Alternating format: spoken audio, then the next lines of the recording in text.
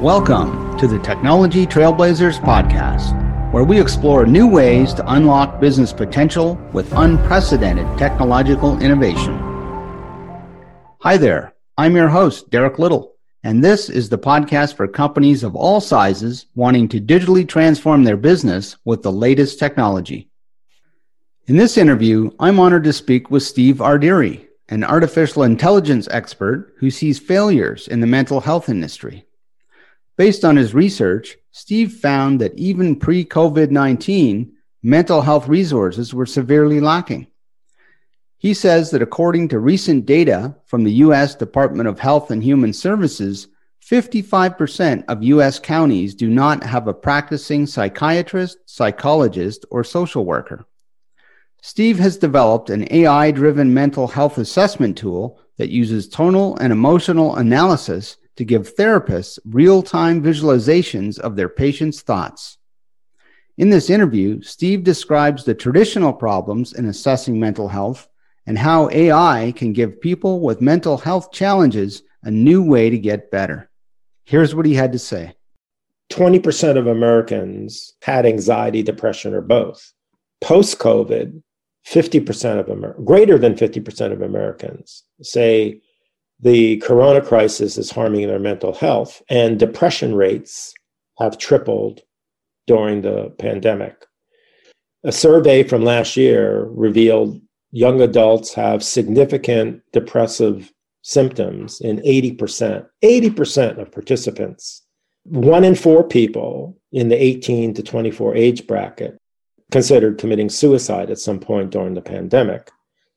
So this is really amping up the crisis. It's fueling the crisis even more. And the attention hasn't been served by government. They'll provide funding for, in healthcare and medical, but it seems like mental health has been kind of a stepchild of sorts. It gets like the table scraps versus, other areas in healthcare. And adult prevalence, I don't want to just, we're focusing on the youth initially, but even adult prevalence of mental health is increasing, because of, the unemployment situation. And that's putting further pressures.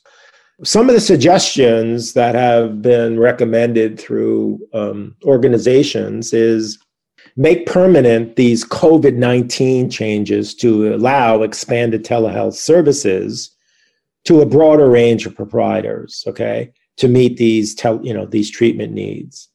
And so it's expanding the types of telehealth. Telehealth was like kind of percolating, but it's really in the mainstream now because of COVID.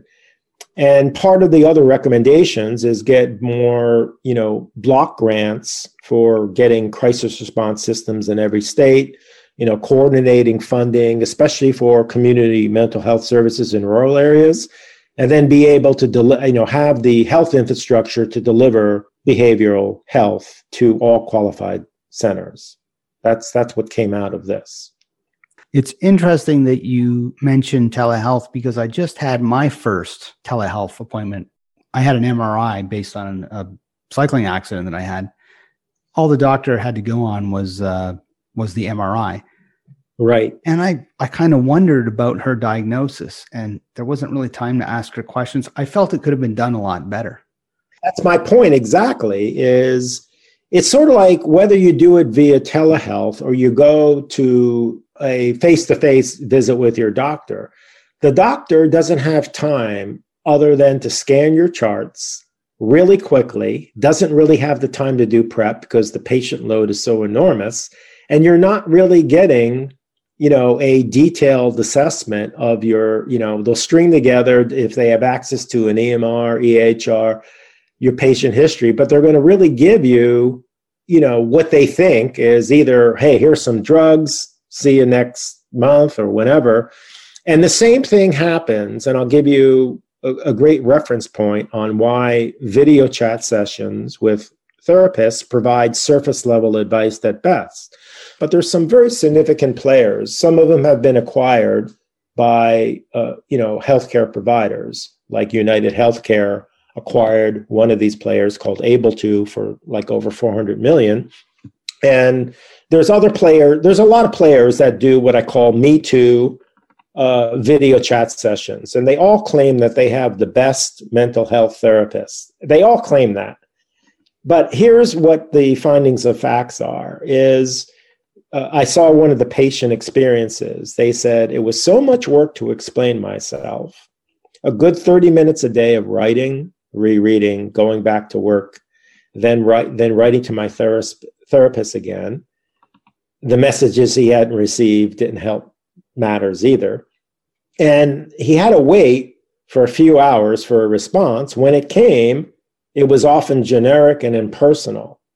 So he felt like the advice was never very deep. It was just surface level at best. And that's really the storyline of what just video chat with a human therapist is providing today. How does this make mental health problems hard to detect, especially on video chat?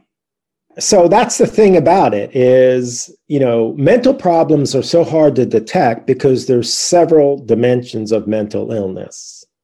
The DSM model, the gold standard that was published in 2013, and then it's been iterating from that, they try to characterize mental disorders into neat little boxes. But any clinician, reputable clinician, could have said that few patients fit into a neat set of criteria.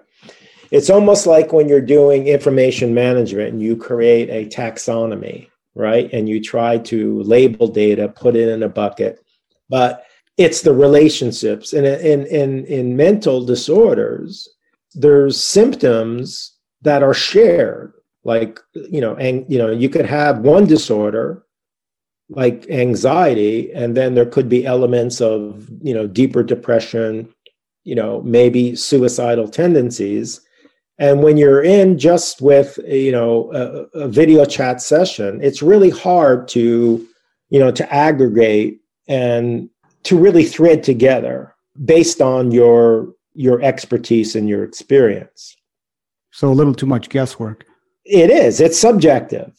It really comes down to, sure, you can have metrics, that they can get, from you in terms of MRIs, other types of data, pinpoint a particular problem you're having, but there's no way a human can figure out the dimensionality.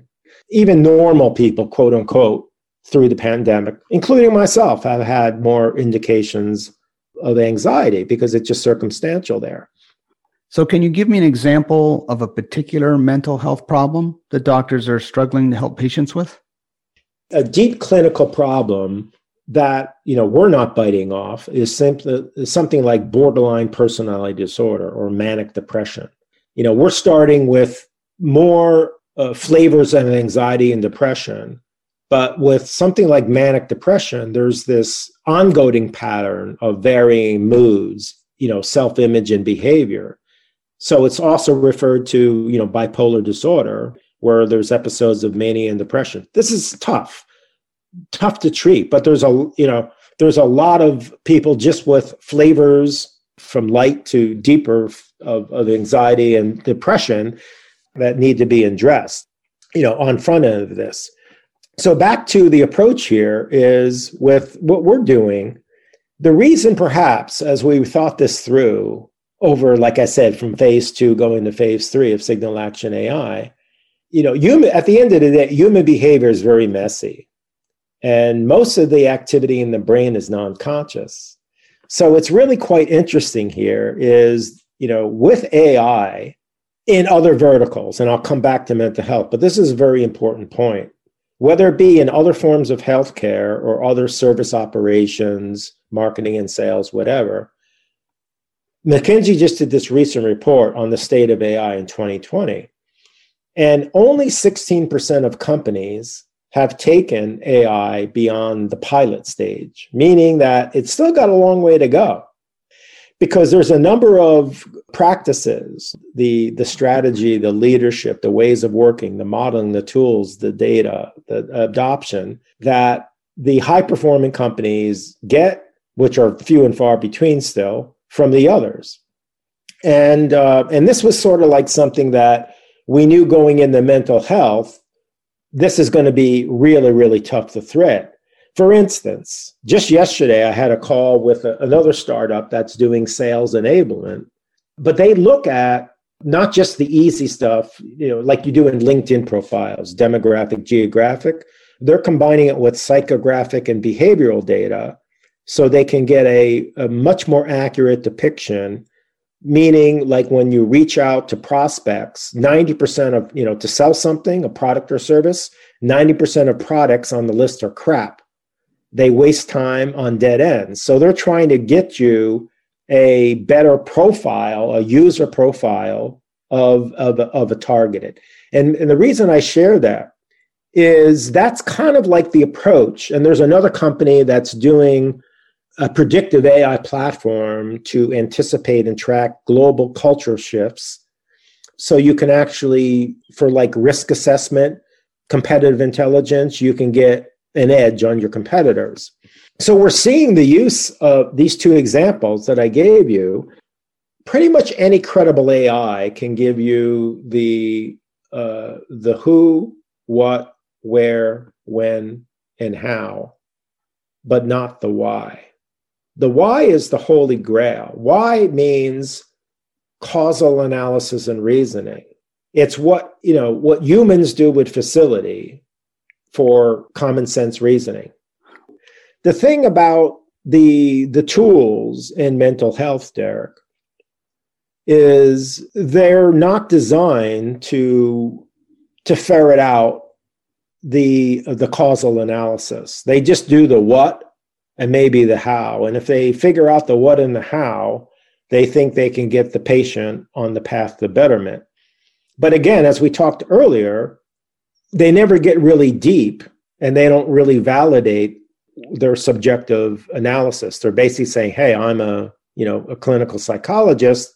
I'm trained on the methodology, but they don't really want to explore getting into what are some of the other triggers that are leading to deep anxiety or depression. So you're saying there are yet to be tools that can really help doctors identify people with the problem and identify the problem. Exactly. Right? That's what I'm saying, because which was really the impetus for our solution set, which we're calling contextual AI. So how can technology give patients a better chance of overcoming their mental health problems like the one you described? And the answer to that is the use of contextual AI. Because contextual AI uses multiple modalities. The one that is the richest is spoken language, like we're doing right now. Spoken language, our voice is very rich in rhythm, pitch, prosody. You can detect stress through intonation. You can detect whether somebody's, agitated, anxious. Our impetus at Signal Action AI was to really combine a bunch of these parameters, the spoken language, emotions, which are huge, and really psychologists and clinicians, they don't really train, unless you really can look at the hidden micro expressions on people. And it's really interesting here. I had a guy a couple of months ago, he was an ex-special forces person. And he came across that article in Forbes on is self-help AI the new trend? And he said, this is really interesting what you're doing. But when I came back from special operations, and it was always a criteria that they had to do a debrief with a psychologist to make sure that, they weren't, mentally, impaired with all the stress. What he said to me, we lied our way through it. They pretty much like said, even though it might have affected them because they didn't want to be off the squad or the SEAL team or something, and they just faked it out.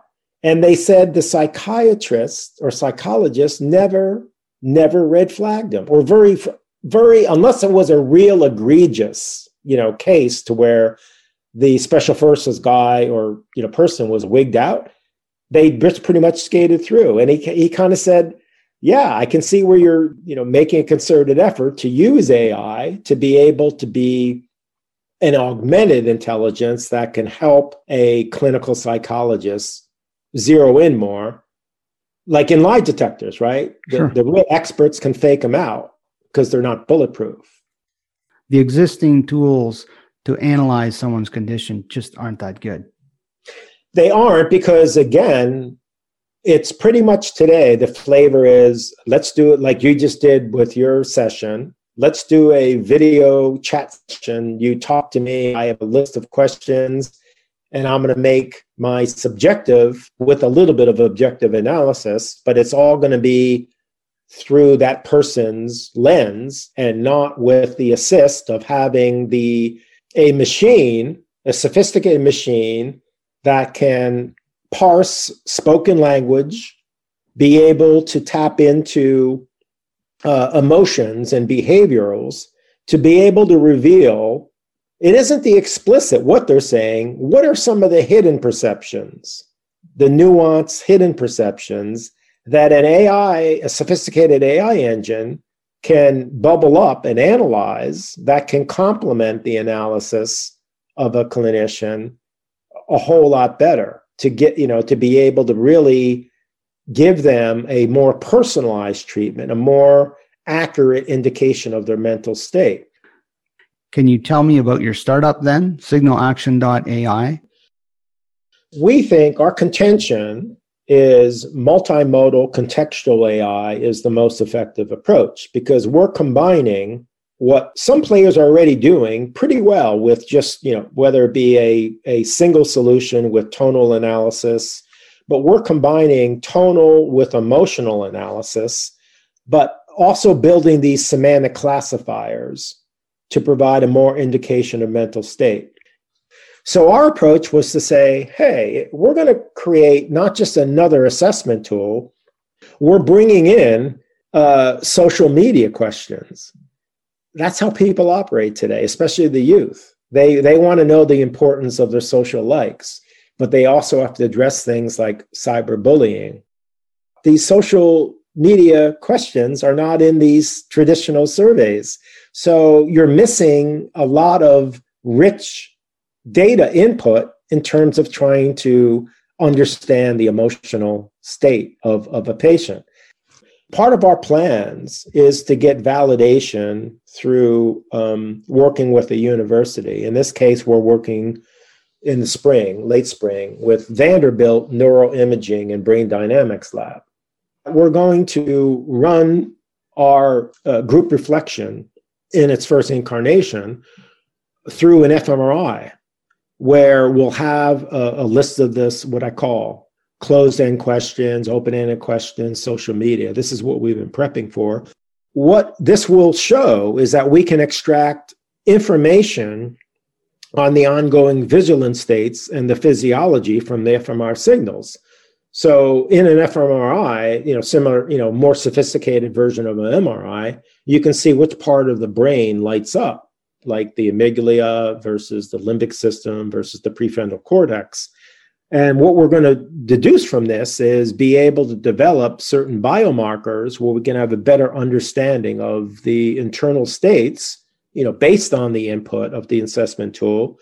And the whole point of this study is we'll demonstrate how emotional and conversational understanding will enhance mental health disorder determination using multimodal measured analysis.